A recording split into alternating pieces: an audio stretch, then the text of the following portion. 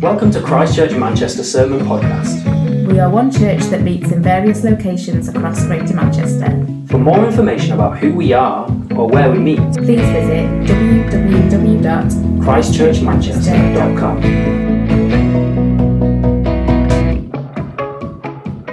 If you've got your Bibles, go to John 13, verse 1. It will also appear up behind me, and Anush will click through at the appropriate moments. But we will read John 13, start at verse 1 through to verse 17.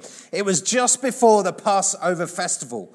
Jesus knew that the hour had come for him to leave this world and go to the Father. Having loved his own who were in the world, he loved them to the end. And the evening meal was in progress, and the devil had already prompted Judas, the son of Simon Iscariot, to betray Jesus. And Jesus knew that the Father had put all things under his power, and that he had come from God and was returning to God. So he got up from the meal, took off his outer clothing, wrapped a towel around his waist. And after that, he poured water into a basin and began to wash his disciples' feet, drying them with the towel that was wrapped around him. And he came to Simon Peter, who said to him, "Lord, are you going to wash my feet?" And Jesus replied, "You do not realize now what I am doing, but later you will understand." "No," said Peter, "you shall never wash my feet." And Jesus answered, "Unless I wash you, you have no part with me." "Then, Lord," Simon Peter replied, "not just my feet, but my hands and my head as well." And Jesus answered, "Those who have had a bath need only to wash their feet. Their whole body is clean. And you are clean, though not every one of you." For he knew who was going to betray him, and that was why he said not everyone was clean. And when he had finished washing their feet, he put on his clothes, returned to his place. "Do you understand what I've done for you?" he asked them. "You call me teacher and Lord, and rightly so, for that is what I am. And now that I am your Lord and teacher, have washed your feet, you also should wash one another's feet. I've set you an example that you should do as I have done for you. Very truly, I tell you, no servant is greater than his master, nor is a messenger greater than the one who sent him. Now that you know these things, you will be blessed if you do them." That was a pretty intense dinner time, wasn't it? I mean, they're all sitting around for dinner, and there's intensity there. There is a lot going on. There's actually quite a lot of tension in this room, in this gathering, it feels. There's so much going on. You always feel like you can reach out and touch the tension. It's quite of a thick variety. But there are lots of competing agendas there. So lots of people behaving quite differently. So you've got people even showing off a little bit, perhaps like Peter. You've got people who are very, very quiet. So there's numbers of disciples there who don't say anything at all. You've got people who don't want to be there, Judas, for example. And there's a lot going on. And I don't know if you've ever been to a social event like that, where you can feel all of the different kind of agendas and anxieties in the room. And yet there's this one man in the middle of it all, Jesus, who completely understands everything that's happening. He's not one of these people who's at a family gathering and there's all of these competing things happening and they don't notice because they're blissfully unaware of what's going on, which is usually me at a family Christmas. But actually, Jesus fully understands everything that's happening, but is completely self-assured as he's there, completely trusting in God's and fully intending to finish what he's started. Completely confident, but not arrogance, completely trusting God. It's amazing. And we get this picture then of Jesus as the servant king. And this picture of the servant king that he plays out for us actually gives us a massive clue about Jesus, who Jesus is, how he thought of himself, but also a massive clue about what he intended to happen when he was gone, about how we are to become like Jesus. In fact, how his church, so how his people are meant to behave.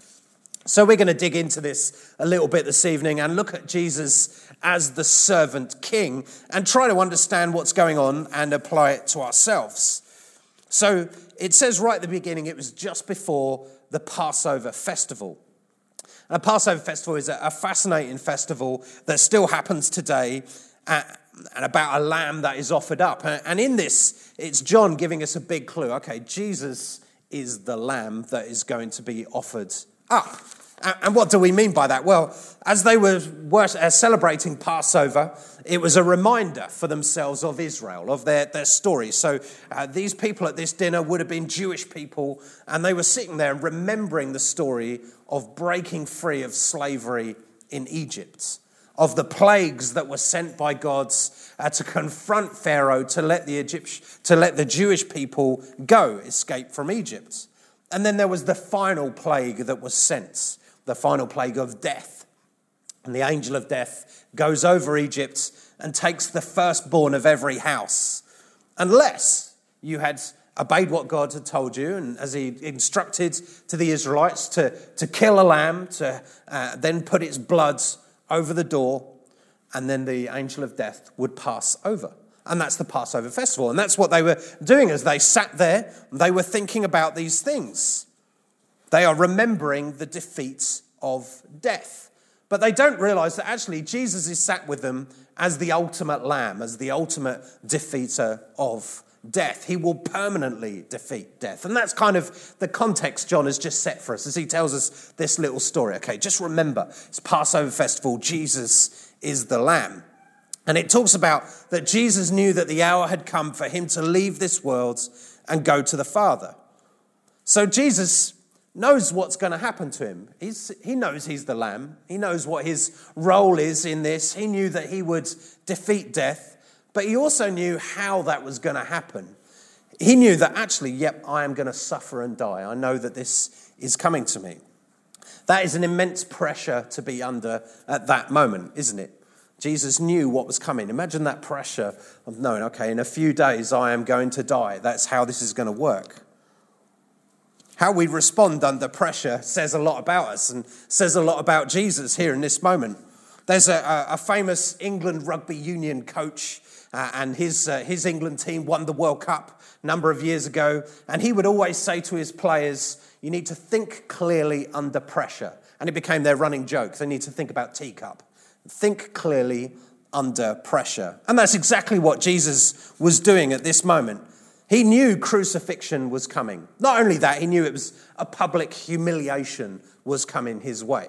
He knew that he would be arrested and then it would be a false trial and then he would have an agonizing death and that was days away from him.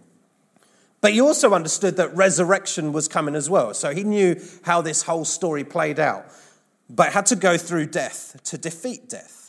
So as all of this is happening in this dinner time, as they're sat together, Jesus understands all that's going on. He knows that this is some of his last time he'll get with his disciples. What does he decide to do?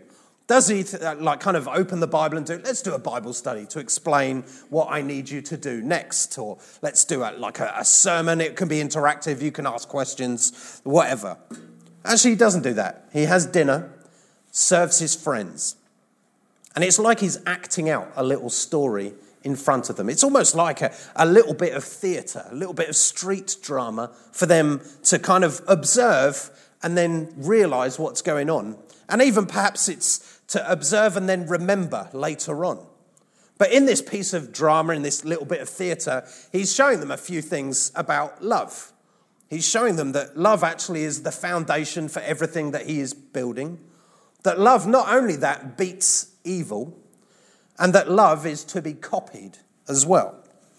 So let's look at this as love as the foundation. And we see this in those kind of verses from verse 2 to verse 5 as we see the evening meal kind of progresses and that Judas is there and he has been prompted by Satan. He knows what he's going to do. He knows he's going to betray.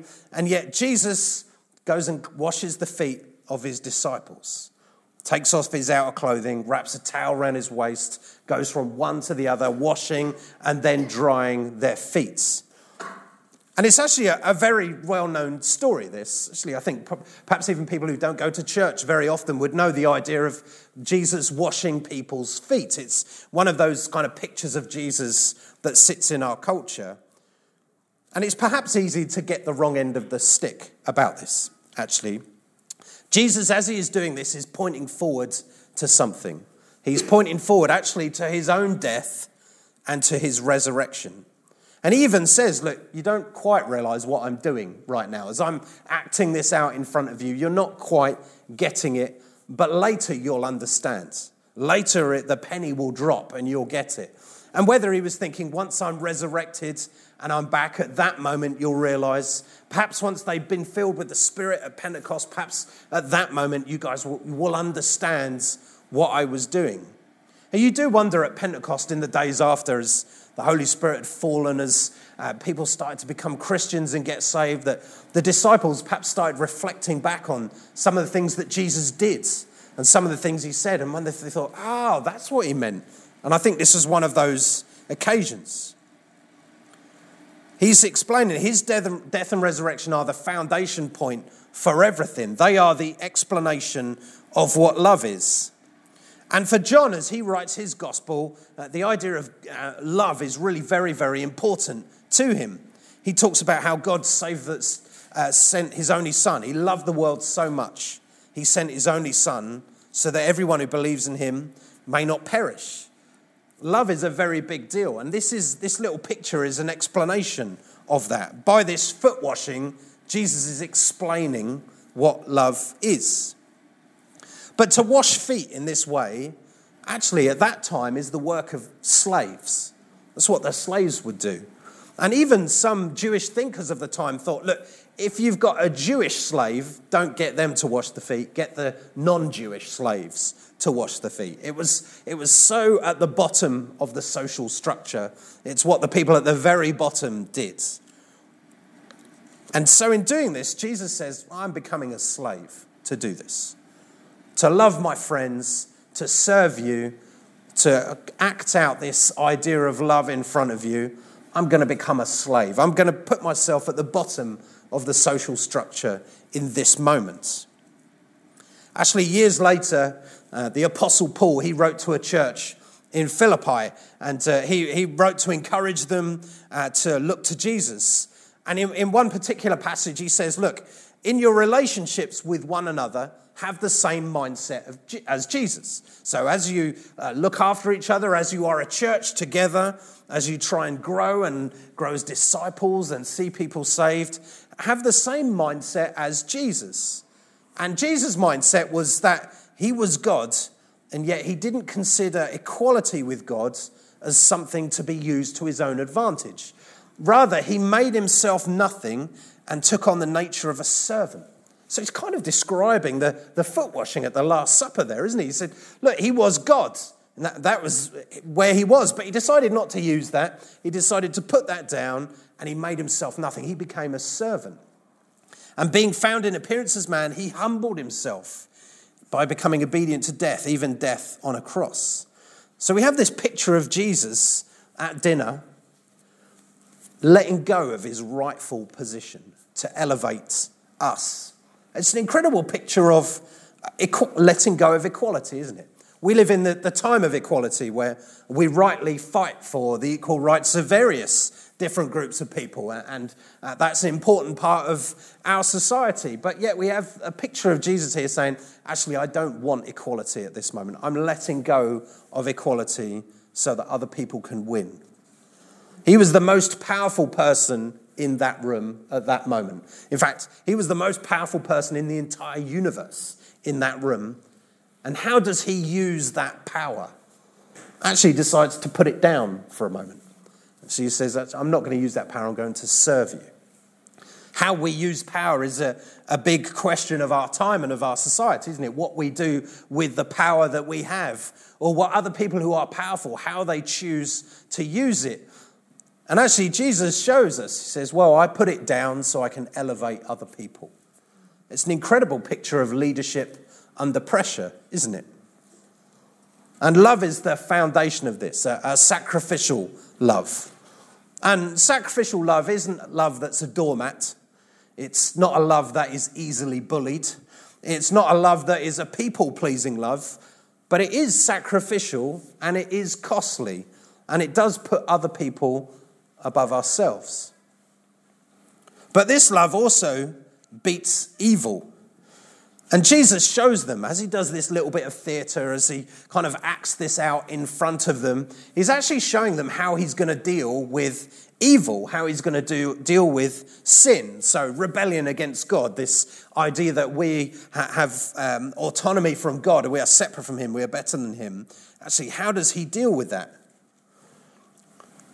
And at this dinner, this gathering of friends, as they remember Passover, there is a sense as you read this story that evil is in the room, isn't it? And it even talks about, actually, Judas was there and the devil had prompted him. So evil had some influence there. It prompted Judas to betray Jesus. And also Peter was there, and Peter talks a bit. And we know that also Peter betrayed Jesus in some way. And actually in this story, Peter is very expressive in his commitment to Jesus, very much the religious keynote. You always know that Peter's in the room because you hear him. He's very external in his talking and processing, and very passionately, I'm committed to Jesus. You can wash my feet and my hands and my head and everything. You just, whatever you want to wash, Jesus, I'm there for that. But then he would betray Jesus. That's what would happen. He would deny he'd even never met him, let alone have his feet washed by him. And the rest of the disciples are kind of utterly silent. It's almost like a passive, stunned silence. And when we read passages like this, I think we're supposed to imagine where we would find ourselves, perhaps, in this story. And as the gospel writers, they had particular audiences in mind as they wrote their letters, and they would have gone to churches. And I think they wanted them to read this and think, well, where do I fit in this? And perhaps we like to think of ourselves maybe as, well, I'm quite serving. Perhaps I would be a bit like Jesus. I'm on at least one rota. Perhaps that would be me. We're good servants, right? I suspect, actually, we probably have more in common with Peter and Judas in this moment, perhaps the silent disciples. And Jesus, as he plays this out in front of them, he doesn't ignore their sin. He doesn't turn a blind eye to evil. It's interesting that there is this influence of the devil on Judas, but he doesn't point at it. He doesn't call it out directly, but he does deal with it. And we see this in the conversation with Peter. And he came to Simon Peter and he says, Lord, are you going to wash my feet? And Jesus replied, you do not realize what I'm doing, but later you will understand. And again, we see Peter say, no, you're never going to wash my feet. So Jesus answers him, and this is a massive clue here. Unless I wash you, you have no parts in me. And then Peter reacts in a very over-the-top way, doesn't he? Wash my hands and my head as well. Really, because he doesn't understand particularly what is going on. But in this moment, Jesus is explaining, look, this is how I'm going to defeat evil, everyone. The evil that kind of is stalking this festival, this dinner time. Actually, evil that we see stalking our society, in our worlds. The brokenness and corruption we see. This is how I'm going to deal with it. Unless I wash you, you have no part in me. Jesus cleans us. That's how he's going to deal with evil. And the cleaning brings us to him, brings us into the people of God, brings us into the church family. Jesus is telling all of his disciples who are sat with him, but he's also telling us he is going to wash us clean. Now, as you read this story, perhaps it's easy even to kind of undermine the intention of Jesus here, even slightly reduce it, because this foot washing thing is so stark and so unusual. And actually we can perhaps kind of reduce its power. It's an incredible act of humility, but it's pointing forward to something much more powerful than that, isn't it? It's pointing forward to death and resurrection. It's pointing forward to how evil will be confronted and then defeated. It's not just an overwhelming act of kindness, although that is an important part of it. Actually, it's bigger than that. It's an action to reset all of creation. Jesus makes us clean. In Psalm 40, the psalmist writes, he says, he lifted me out of the slimy pit, out of mud and mire. He set my feet on rock. He gave me a firm place to stand. He put a new song in my mouth, a hymn of praise to God. Many will see and fear the Lord and put their trust in him. He lifts us out of slime and mud and mire and filth. Jesus cleans us. But not only that, he sets our feet on a rock. Jesus also being the rock gives us a firm place to stand. So Jesus cleans us, but then he's also the place that we build our lives on. He is the rock. And then he puts a new song in our mouth. We have a different song to sing. We have praise for him. Jesus makes us clean. That's how he defeats evil. And then we realize love is the foundation. Love beats evil. But the love that Jesus is showing and explaining to us here is also to be copied. So it's interesting that the disciples are quite silent and passive. And it's almost a bit like, look, this is what it's going to be like when I'm gone. There's some stuff here for you to do that I want you to get involved in. This is a great example of what this looks like. It's an example to the church. And it's not just an example of kindness, although that's important. It's an example of actually true serving and discipleship. An example of what leadership looks like as well. And he says, look, I'm your Lord and teacher and I've washed your feet. And you should wash one another's feet as well. I've set you the example that you should do as I've done for you. And he says, look, no servant is greater than his master, nor is a messenger greater than the one who has sent you. He's saying, look, this love is to be copied. Copy what I have just done. I've washed your feet. You're not better than me. I am the master. So therefore, let's get serving. He's very clear on this. Now remember that in this story, at this dinner time, death is kind of stalking this. And the love of Jesus actually leads him to death, doesn't it? We see his sacrificial love. Well, how does that work? Well, actually, it leads him to death. It also leads him beyond that into life, doesn't it? It leads to death, then resurrection. So when we love like Jesus, that kind of leads us into death and then into life. In Luke 9, Jesus says, look, whoever wants to be my disciple must deny themselves and take up their cross and follow me. And he says, take up their cross daily and follow me. Whoever wants to save their life will lose it, but whoever loses their life for me will save it. When we copy Jesus, when we love like Jesus loves, we make ourselves like him. So what did he do? Well, he became a servant. He became a slave even. So we put ourselves in the same place as Jesus. When we die to ourselves, we take up our cross even. But it doesn't end there. When we do that, we become bringers of life like Jesus. So Jesus went into death so he could bring life.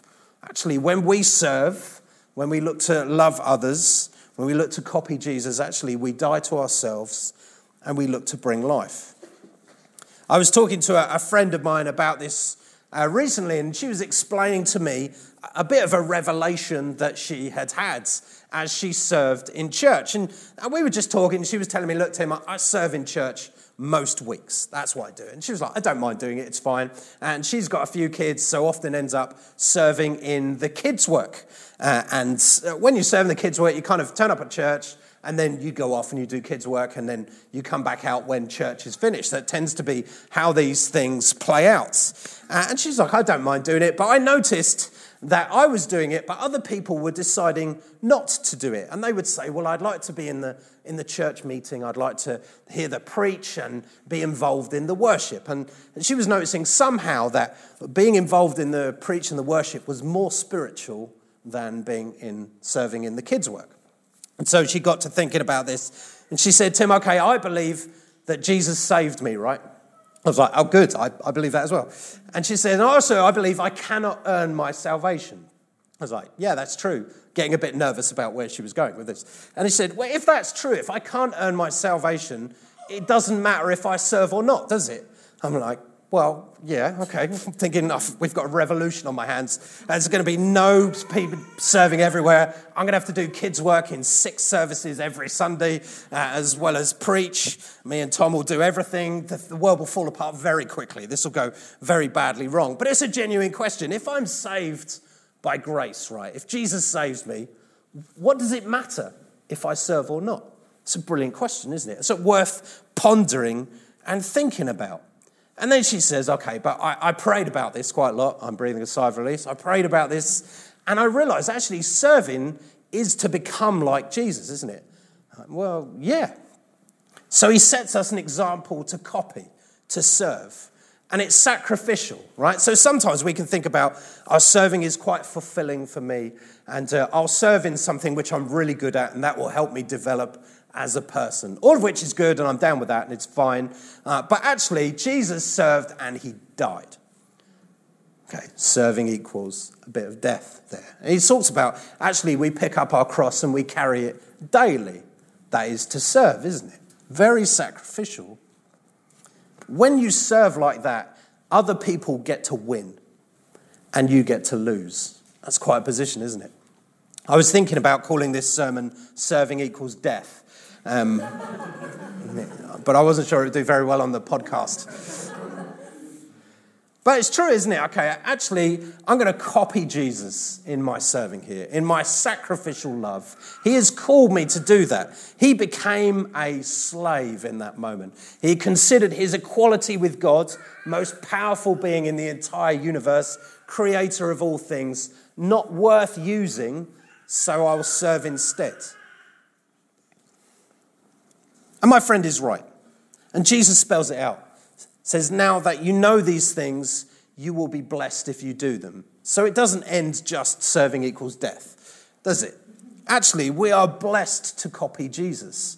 As we slowly but surely, as we do these things, as we pick up our cross daily, actually, slowly but surely, you're formed and made. You become perhaps a little bit more like Jesus, step by step. Jesus is that servant king.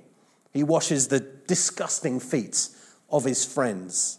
He lets go of his position, his equality, what is rightfully his. And we're very big on rights in the modern world. These things are my rights. These are mine. I should have them. And he lets go of those things to elevate other people. He walks into death, knowingly walks into death so that evil can be defeated. And not only that, he actually shows us how we can do the same. We can walk into sacrifice so that actually we play our part in slowly but surely defeating evil. But not only that, Jesus walked into death to bring life. When we sacrifice, when we serve, when we wash feet or whatever the equivalent of that will be, when we make ourselves slaves and servants, actually we copy Jesus and we bring life where we do that. Jesus calls us to this throughout the Gospels, actually, calls us to follow. And he talks to the fishermen, put down your nets and follow me. It's a call to copy. It's a call to walk towards death and sacrifice. Even this evening, I think that is a call for us. I think for some of us here, actually, it may be the first time you've ever heard that call. Actually, we're called to sacrifice. We're called to follow Jesus into death and then into life. And to take our place in that, to take our place in building that foundation of love, take our place in defeating evil, take our place in copying Jesus. We are called into that.